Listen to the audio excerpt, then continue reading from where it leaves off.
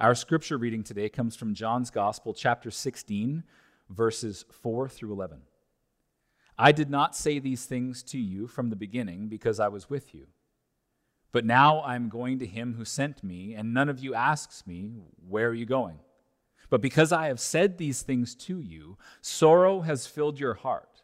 Nevertheless, I tell you the truth. It is to your advantage that I go away, for if I do not go away, the Helper will not come to you. But if I go, I will send him to you, and when he comes, he will convict the world concerning sin and righteousness and judgment. Concerning sin, because they do not believe in me. Concerning righteousness, because I go to the Father, and you will see me no longer. Concerning judgment, because the ruler of this world is judged.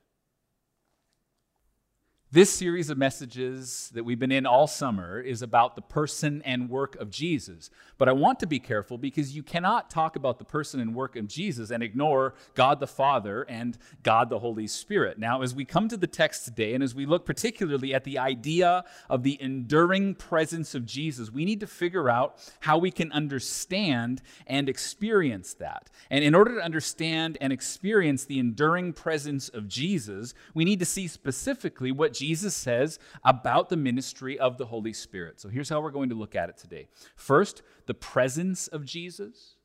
Second, our two advocates. And third, our experience of his love. So first, the presence of Jesus. Second, our two advocates. And third, our experience of his love. So first, let's talk just about the presence of Jesus. Now, let me set this up. Coming out of John's Gospel, let me set this up. It's the night before Jesus was crucified, and he's spending some time with his disciples, and he's teaching them about what's going to happen and how they're going to be called to live and how they're supposed to love one another and what they're going to end up doing. And he drops a bit of a bomb on them in the midst of that conversation, and he says, "Where I am going, you cannot come." Now, naturally, that troubles his disciples because they've got all their hope wrapped up in him and what he is doing, and they obviously do not want to be without him. Look at the text again that you just heard read. John chapter 16, second half of verse 4 says, I did not say these things to you from the beginning because I was with you. But now I'm going to him who sent me, and none of you asks me, where are you going? Because I have said these things to you, sorrows filled your heart. Nevertheless, I tell you the truth. It is to your advantage that I go away, for if I do not go away, the Helper will not come to you. But if I go, I will send him to you. Do you ever just straight up disagree with Jesus? Now, let me be clear. If you just disagree with Jesus, one of two things has happened. One, you're wrong. Or two, you have understood or misunderstood the significance of what he's getting at. This is something that I've heard a lot as a pastor, and I certainly felt it myself when I first came to Christ when I was 19 years old. If I'm honest, it took me a long time to recognize that in this I was both wrong and I had misunderstood the significance of what he was getting at. But what am I supposed to think when he says that it's better, that it's to my advantage that he goes away? Right? I'm sure I'm not the only person who has thought or maybe even said, I wish I was with him in his earthly ministry. Or maybe the original disciples, man, they got to hang out with Jesus in person, around the table, along the road. They got to sit at his feet, listen to him teach. That's the good stuff. I used to think that. How is it to my advantage that Jesus goes away? And you might now be thinking, wait a second, are we not talking about the presence of Jesus? It sounds like you're talking about the absence of Jesus. Are we talking about his presence or his absence? The answer is yes. In some way, we're talking about both here. When Jesus says it is to your advantage that I go away, we hear that in a spatial absence kind of way. But it's only because we don't understand it. When Jesus says he's going to go, scholar Bruce Milne says, this is not so much a spatial movement as a spiritual exaltation. It's not so much a spatial movement as a spiritual exaltation. So what Jesus is talking about here is his departure from them as he heads to the cross and to death and to burial and into the resurrection and the ascension, and how he then makes a way for the promise of the Holy Spirit to come. He's got to go. See, the life and the death and the crucifixion, right? The death and the burial and the resurrection of Jesus, they don't all mean that he's gone. They mean that he's no longer limited to this fixed point on the space-time continuum. When we sit here in 2020 in the city of Vancouver and we think, oh, it would have been great to walk with Jesus and to have been one of the original group of his disciples that he called, it's a fine thought, but really, we've got no less access to Jesus than they did. In fact, if we trust what he is saying here is true, this is better. See, the ascension of Jesus to the right hand of the Father is not a limitation on his ability to do what he was doing before. It means that by his Holy Spirit, he is able to do all that he was doing before without being limited to a singular location. He is present with you by his Holy Spirit, right where you're sitting watching this video right now. He is present with you right now, scattered all over the city. So don't disagree with Jesus when he says that it is to your advantage that I go away. Just understand what he means. It's not a spatial absence as much as a spiritual exaltation. It's not a limitation on what he is doing in his incarnation, but it's actually a magnification of all of that ministry on a global scale. And he does this through the work of the Holy Spirit. Look at John chapter 16, verse 7. I tell you the truth, it is to your advantage that I go away. For if I do not go away, the Helper will not come to you. But if I go, I will send him to you. Okay, Jesus is not limited now by time and space because he's alive, enthroned at the right hand of God the Father, where he rules and reigns over all.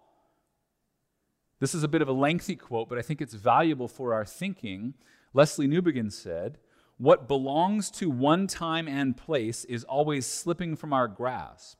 It recedes farther and farther into the past, and it is therefore always surrounded by sadness, the sadness of transience, the sadness that hangs over the home of a great man where small memorials of his particular being, his chair, his slippers, his spectacles, are lovingly and sadly cherished by generations of his disciples. The disciples of Jesus have no need of such memorials. Their master does not belong to the past. They have with them the living Spirit, who is the Spirit of the Father and who is also the Spirit of Jesus, the Spirit whose presence is the foretaste of the coming glory. Therefore, they do not look back, but upward and forward. Therefore, they do not look back, but upward and forward." In Jesus, we do not find a religious leader who flew the coop and cannot be reached. We do not find a spiritual teacher who abandoned his disciples, or a gravestone that we make a pilgrimage to every once in a while, looking back on what he has done. No, in Jesus, we have a Lord and Savior who has made a way for us to be with him now and forevermore, who has not done his work in a way that we need to look over our shoulders at what he has accomplished as though the best stuff is all in the past. No, we actually have Jesus, in Jesus, a king who is drawing us forward, where he is, present with us, doing all of the work that he has yet promised to do. So we don't look back, we look up and we look forward, because that's where he's at work. Jesus is present with us. So first, we do see the presence of Jesus. Secondly, let's look at our two advocates. Again, it's the night before Jesus is crucified. He's with his disciples. He's teaching them about life and what he's calling them to do. And a little bit earlier in the conversation, he says, "Where I am going, you cannot come." And then he keeps going. John chapter 14, verse 15 says, "If you love me, you'll keep my commandments. And I'll ask the Father, and he'll give you another helper to be with you forever, even the Spirit of truth, whom the world cannot receive, because it neither sees him nor knows him." If you skip forward a couple of chapters within the same conversation that's happening on that same Thursday night before what we celebrate as Good Friday, you get back into our text again. Again, John chapter 16, the second part of verse 4. "I did not say these things to you from the beginning because I was with you. But now I am going to him who sent me, and none of you asks me, 'Where are you going?' But because I have said these things to you, sorrow has filled your heart. Nevertheless, I tell you the truth. It is to your advantage that I go away, for if I do not go away, the Helper will not come to you. But if I go, I will send him to you." In both John chapter 14 and John chapter 16, we see that Jesus is promising the arrival of the capital H Helper. It's the Holy Spirit. But notice that Jesus is talking about the Holy Spirit as another helper. If you look at John 14, he says, I will ask the Father, and he will give you another helper to be with you forever. Now, depending on what translation of the Bible you're using, you'll see it translated as comforter or counselor, or like in our passage, in our translation, helper. Sometimes you'll even see it translated as advocate. Now, the Greek noun behind this word here, helper, the Greek noun behind that is used only 5 times in the New Testament. 4 of them are here in John chapter 14, 15, and 16. And then one usage of this term is in 1 John chapter 2, talking about Jesus himself. 1 John chapter 2, verse 1 says, My little children, I am writing these things to you so that you may not sin. But if anyone does sin, we have an advocate with the Father, Jesus Christ, the righteous. See, Christ City, we need an advocate, and the first advocate we have is Jesus. And if you don't know Jesus as your advocate, you'll never understand what he's saying here about the Holy Spirit as another advocate. See, understanding what's all wrapped up in this word, this title, whether it be comforter or counselor or helper or advocate, understanding what's all wrapped up here is the key to understanding Jesus' atoning work for us upon the cross and the advocacy work of the Holy Spirit in our hearts. The Holy Spirit, as our second helper or our second advocate, is only applying what Jesus has already accomplished as our first and primary advocate. Again, 1 John 2 says we've got an advocate with the Father, Jesus Christ the righteous. And you need him. It doesn't matter how polished you feel your moral resume is, how deserving you think you are of his love or forgiveness or mercy or grace. We are all in need of salvation. We all require Jesus' advocacy on our behalf, in our place. See, the Bible teaches this, and the conscience of every human being agrees. We have all sinned. We have all done things that are displeasing to God, and there is no one who is innocent. Now, you might not believe in an objective standard of right or wrong, and I would say that I've yet to meet a serious person who doesn't believe in right or wrong to some degree. The issue is, if you believe in right or wrong, you need to have someone or something that defines rightness or wrongness.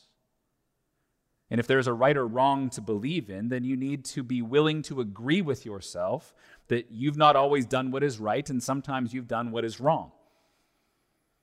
And the Bible calls that sin, and it separates us from God. We need a solution for that separation. The solution is Jesus, our advocate. He's the one who paid the penalty for our sin, and he is the only way by which that penalty may be lifted from us. He is the only one who can forgive our sin and cleanse us from all unrighteousness. And the ministry of God the Holy Spirit, our helper and our advocate, is to point us to this truth. See, the work of the Holy Spirit continues the work of Jesus, continues to shine light into the darkness and exposing our need of a Savior. That's the ministry of the Holy Spirit. Again, John chapter 16, verse 7 says, Nevertheless, I tell you the truth. It is to your advantage that I go away. For if I do not go away, the Helper will not come to you. But if I go, I will send him to you. And when he comes, he will convict the world concerning sin and righteousness and judgment. Concerning sin, because they do not believe in me. Concerning righteousness, because I go to the Father, and you will see me no longer. Concerning judgment, because the ruler of this world is judged. So Jesus said, the Helper, the Holy Spirit, would come and bring light to the darkness. Awareness to sin and what righteousness looks like and the judgment that is to come. This is the ministry of the Holy Spirit. See, we have two advocates. The work of our advocate, the Holy Spirit, reveals or sheds light on the work of our advocate, Jesus. Lesslie Newbigin again said, the work of the Spirit does not lead past or beyond or away from Jesus. So first, we see that Jesus is present with us. But second, we see that we have two advocates. And the ministry of the Holy Spirit is continuing the advocacy work of Jesus, continuing the ministry of Jesus in and through us. Third, we have to look at how we experience his love.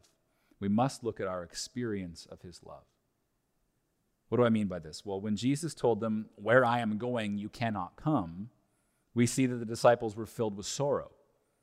But look at what it says after in John chapter 16, a little further down in the passage in verse 19. It says, Jesus knew what they wanted to ask him, so he said to them, "Is this what you are asking yourselves? What I meant by saying, 'A little while and you will not see me, and again a little while and you will see me'?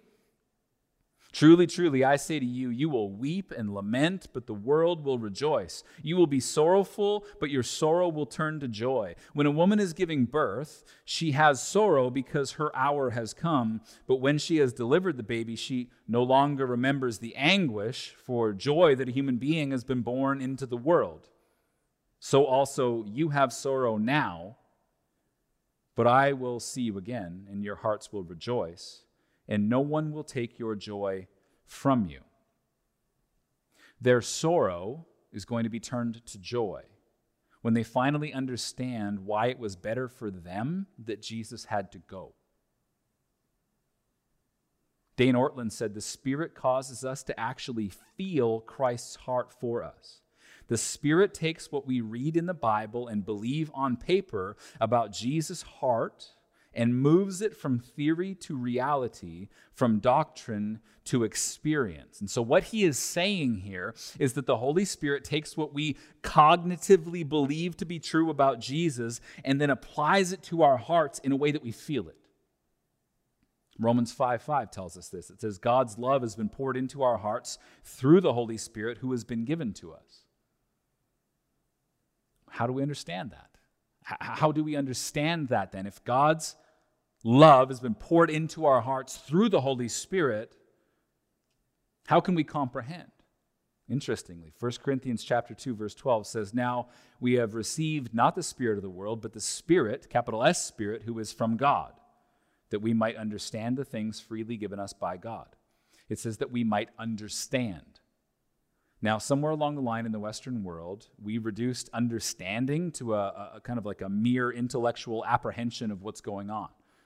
We reduced it to a thing that we think, not a thing that we feel. It's not a holistic comprehension, it's a cerebral comprehension. But that's not what this passage is saying. Jesus is present with us by the Holy Spirit. We have not one but two advocates, and we who follow Jesus have received the Holy Spirit. God's love has been poured into our hearts through the Holy Spirit. But we don't just know the love of Jesus and the advocacy of Jesus and the presence of Jesus in some kind of head knowledge type way. Actually, we experience it. We know it experientially. We understand the love of God in an experiential way, kind of like you understand when you are outside in the sun and you turn your face toward the heavens and you can feel the warmth of the sun on your face. You don't just have to know that the sun is warm, you can feel it. And that's the work of the Holy Spirit, helping us to feel God's love toward us. This passage is saying that the Spirit has been given to us in order that we might know way down deep, that we might know the endless grace of the heart of God. See, Jesus is present with us. He himself is our advocate at the right hand of God. He has sent an advocate in the Holy Spirit who reveals to us and reminds us of the enduring love of God that we might experience the fullness of that love. And here's what happens. Here's what happens when we are captivated by all of that. We recognize that we've been given the Holy Spirit that we might join in what Jesus is still doing in the world. He's present with us. We have an advocate in Christ at the right hand of the Father and an advocate in the Holy Spirit, our comforter, our helper.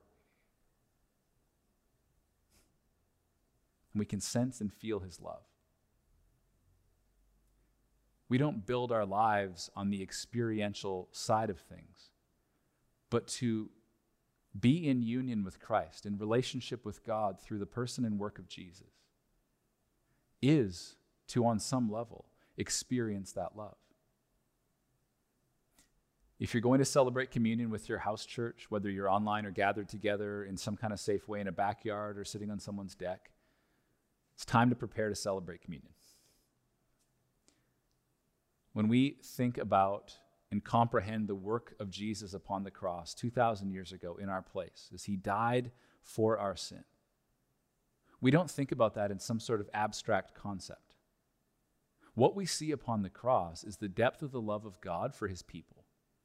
What we see upon the cross is the extent to which the Father was willing to go, that Jesus was willing to go, that the Holy Spirit was willing to go, to make sure that we can understand how loved we are.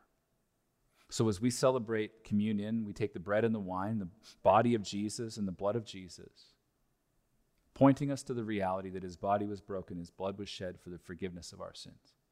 If you're a follower of Jesus, it's time to celebrate that together. We do so in community at Christ City. We do so gathered together in some way, shape, or form. If you're not a follower of Jesus, just let that time pass. It's completely fine that you engage in this kind of teaching but don't celebrate communion. But my goodness, my plea to you would be that perhaps today is the day where you finally yield your heart to God, that you yield your will to him and say, I accept your love. I can't fully comprehend it, but I want you to come. I recognize that Christ is my advocate. I recognize that the Holy Spirit is real. And I ask you to come and fill me and strengthen me that I may experience your love. Let me pray. Father, we ask you in our own weakness and in our own confusion at times that you would move upon us and reveal your love to us once again. I pray now, come Holy Spirit, make us aware of your love. Crack the hardest heart. Mend the most broken heart. Strengthen the most encouraged heart that it might overflow into being encouragement to others. We ask you that you would do a wondrous work in our city. We pray your will be done in Vancouver as it is in heaven. Pray this in Jesus' name. Amen.